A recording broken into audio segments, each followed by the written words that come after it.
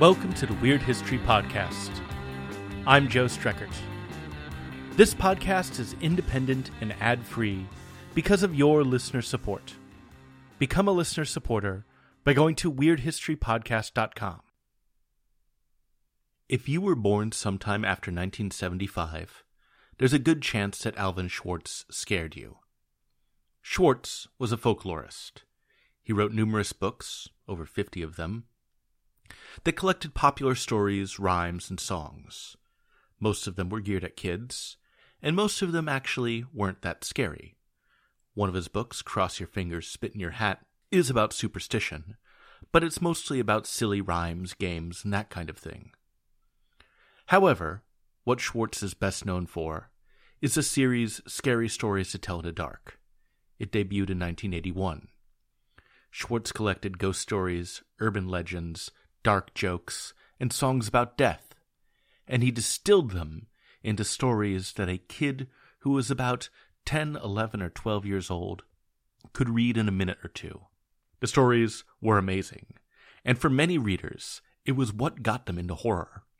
There were killer scarecrows, poltergeist, severed heads that fell down chimneys, girls raised by wolves, wendigos, hook-handed killers, and of course, spiders that lay eggs in your face, only to explode out later.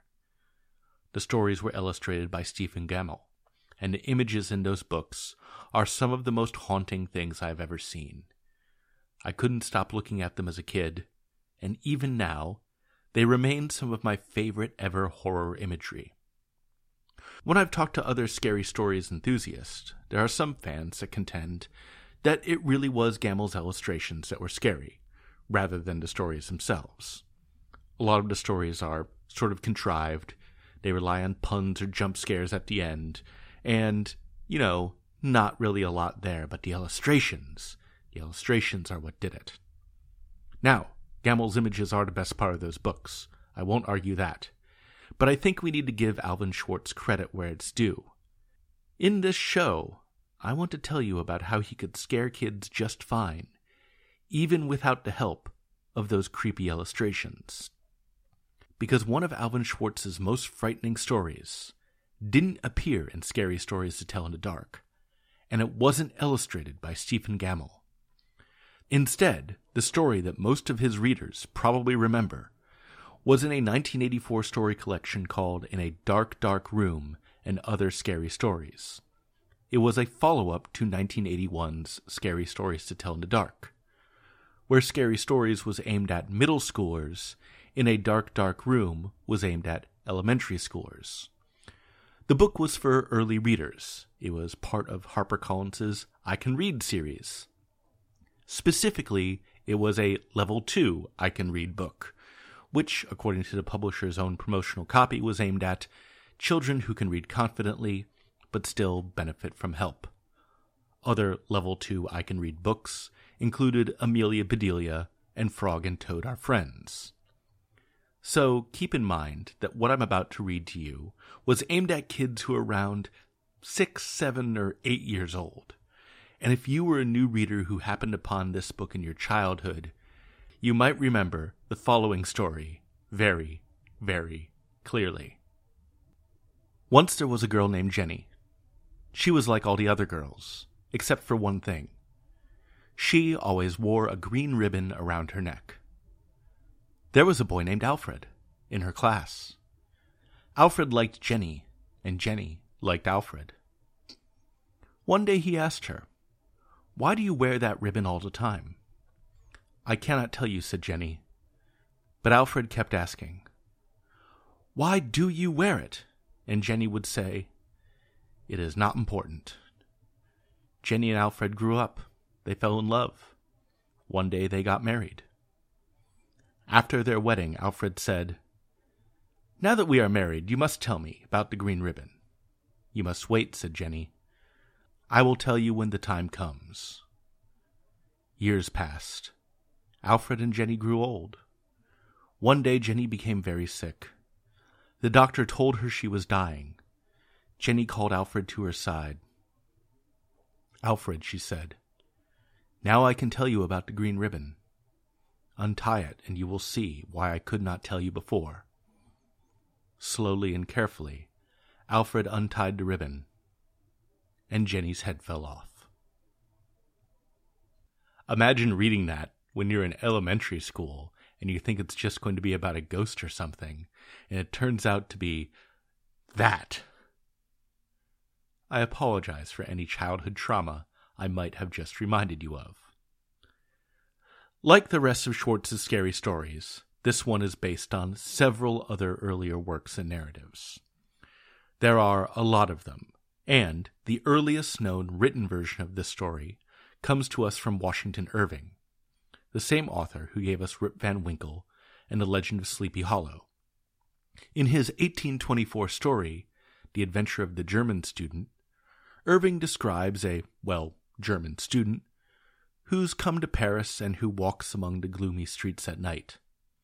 The story takes place during the French Revolution. You can probably see where this is going.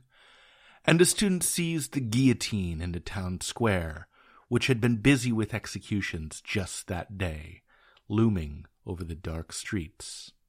At the foot of the guillotine, the student finds a mysterious woman, one whom he finds instantly alluring.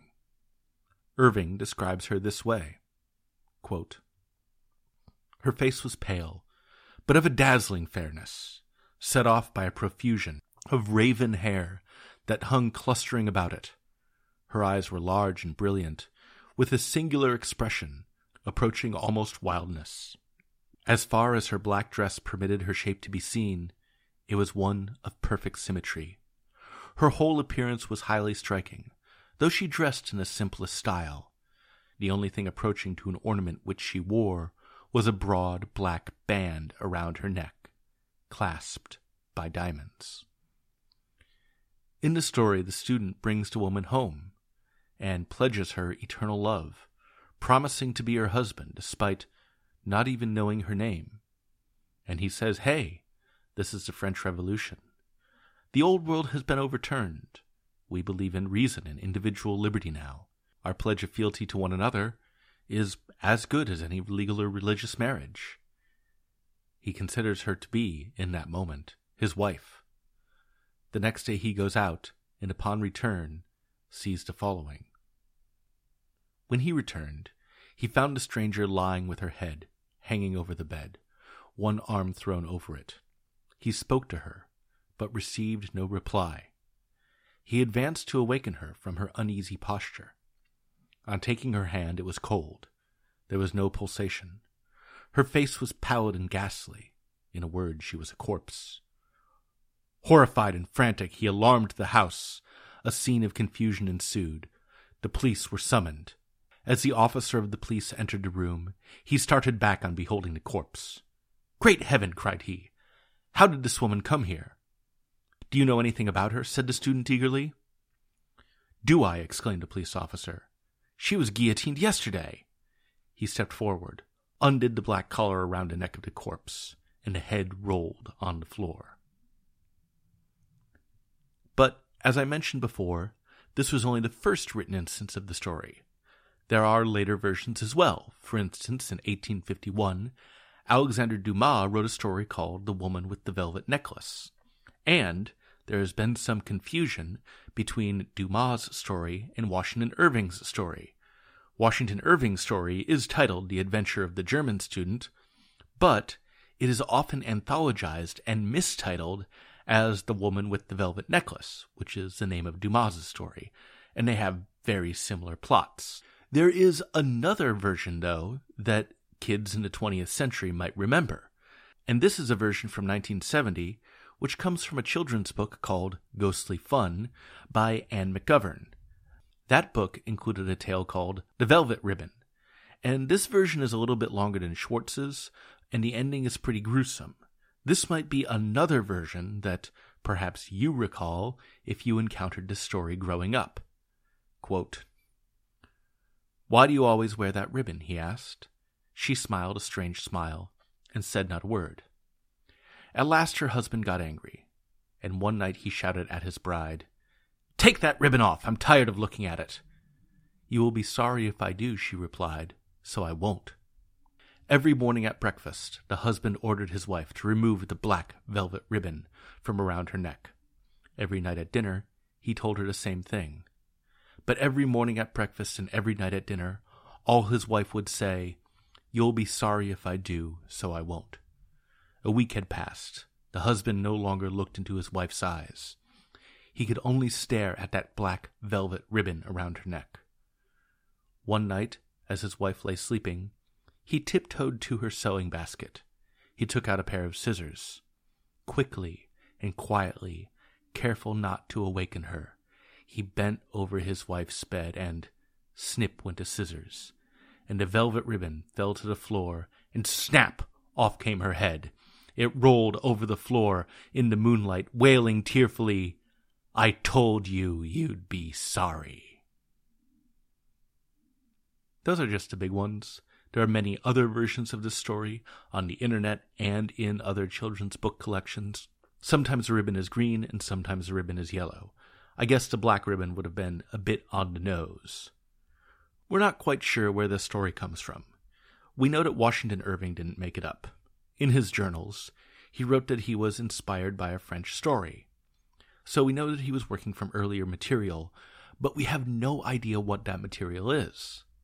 There is a perhaps connection in French history, though, between neck ribbons and decapitations. After the restoration of the French Empire and the return of nobles who fled the country, French nobility would often throw what they called victim balls. These were usually for people who had relatives who had been guillotined, and the partygoers at these balls dressed like guillotine victims. There was a particular hairstyle that nobles were given before they were guillotined, and cutting your hair in this style was a thing you would do for these parties. Also, wearing a ribbon around your neck to suggest decapitation was popular at these shindigs, and these ribbons were usually bright red, suggesting bloody injury to the neck. Relatives of the beheaded nobility would dance, they would drink, they would debauch, all while wearing finery and hairstyles that mocked the ideals of the revolution, mocked democracy, mocked the inability of people to truly kill off the nobility, and also mocked death itself. And it's really tempting to draw a connection between the French victim balls and the ribbon story, but we don't have any hard evidence to connect those parties with this story. So we can't definitively pin down where this story comes from, but we can talk about why it's powerful, why it's been retold so many times, and why it sticks with people. First off, there is a very big reason why I think this story is powerful to adults, not just kids. The man in the story just can't deal with his wife's past. It tortures him that there's a part of her from before they met that he can't get at and can't see. And in the Alvin Schwartz version of this story, the man is merely curious. But in some other versions of this tale, he gets angry. He gets violent. He forces the ribbon off of his wife with a pair of scissors while she is sleeping. And I think we've all met that guy who just can't get over the idea that his partner has a past, or his partner has a life that he's not a part of. Like, you ever seen Clerks? I know I'm dating myself by referencing Clerks, but a big part of that movie is that the protagonist, Dante, has sort of a conniption fit that his girlfriend has dated other men. Yeah, and he's a total insecure loser because she's been with guys who are not him. Don't be that guy. But this story kind of plays on those anxieties that I think a lot of dudes have, and non-dudes as well. So there's that. Also, I might be wearing a tinfoil hat here, but the story might be about accidentally marrying a sex worker. I mentioned earlier that ribbons around a neck, that chokers in France, were associated with these fancy victim ball type situations. But in France in the 1800s and earlier, chokers were also symbols of being a sex worker. For instance, there's a famous painting by Manet called Olympia. It debuted in 1863, and it was extremely shocking and controversial when it came out. Not because it was a painting of a naked woman. There were lots of those. but previously a lot of female nudes were portrayed as Venus, or mythological, or noble, or that kind of thing. Manet's painting is very specifically of a sex worker. She is posed like previous Venus-style paintings, but we know she's a sex worker because she is wearing a ribbon around her neck. And this painting was shocking to people in France in the 1860s because Manet painted a sex worker in the way that previous painters had painted Venus.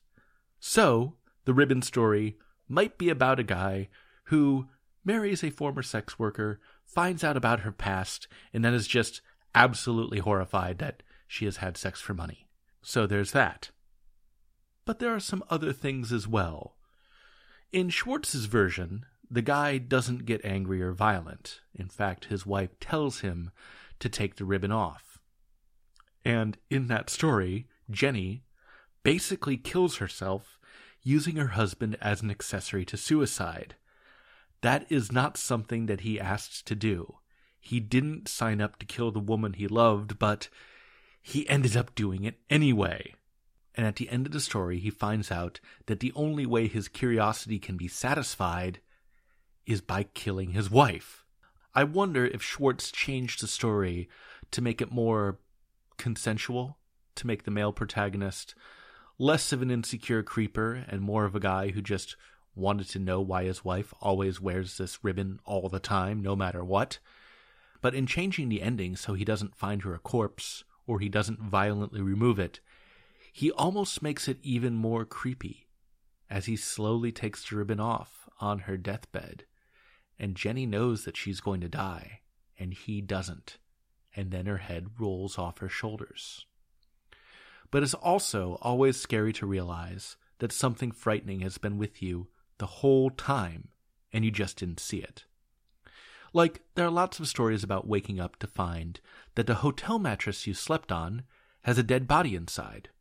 Or imagine being at a banquet that you're really enjoying and having a good time at, only to realize halfway through your meal that what you've been enjoying is human flesh. Yes, that is a scene in the Rocky Horror Picture Show, and it is one of the few actual real scares in that movie. Or, to make another movie reference, you realize that you are actually a ghost and that you've been dead the whole time.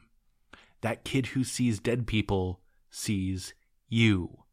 There's kind of a delicious horror that only comes with that kind of retrospective realization, that the macabre has been with you the whole time. It's been a part of you. You haven't been safe. You haven't been secure. There is no running from death, because death has been around you and with you all this time, and you need to accept it. But like many works of fiction, this whole story could be solved with good communication and people being really cool about stuff. So, given that I've probably re-traumatized a whole bunch of you, by doing an episode about this story, I want to give you a gift. I want to do my own retelling of the story of the ribbon, as enacted by me and by Sarah.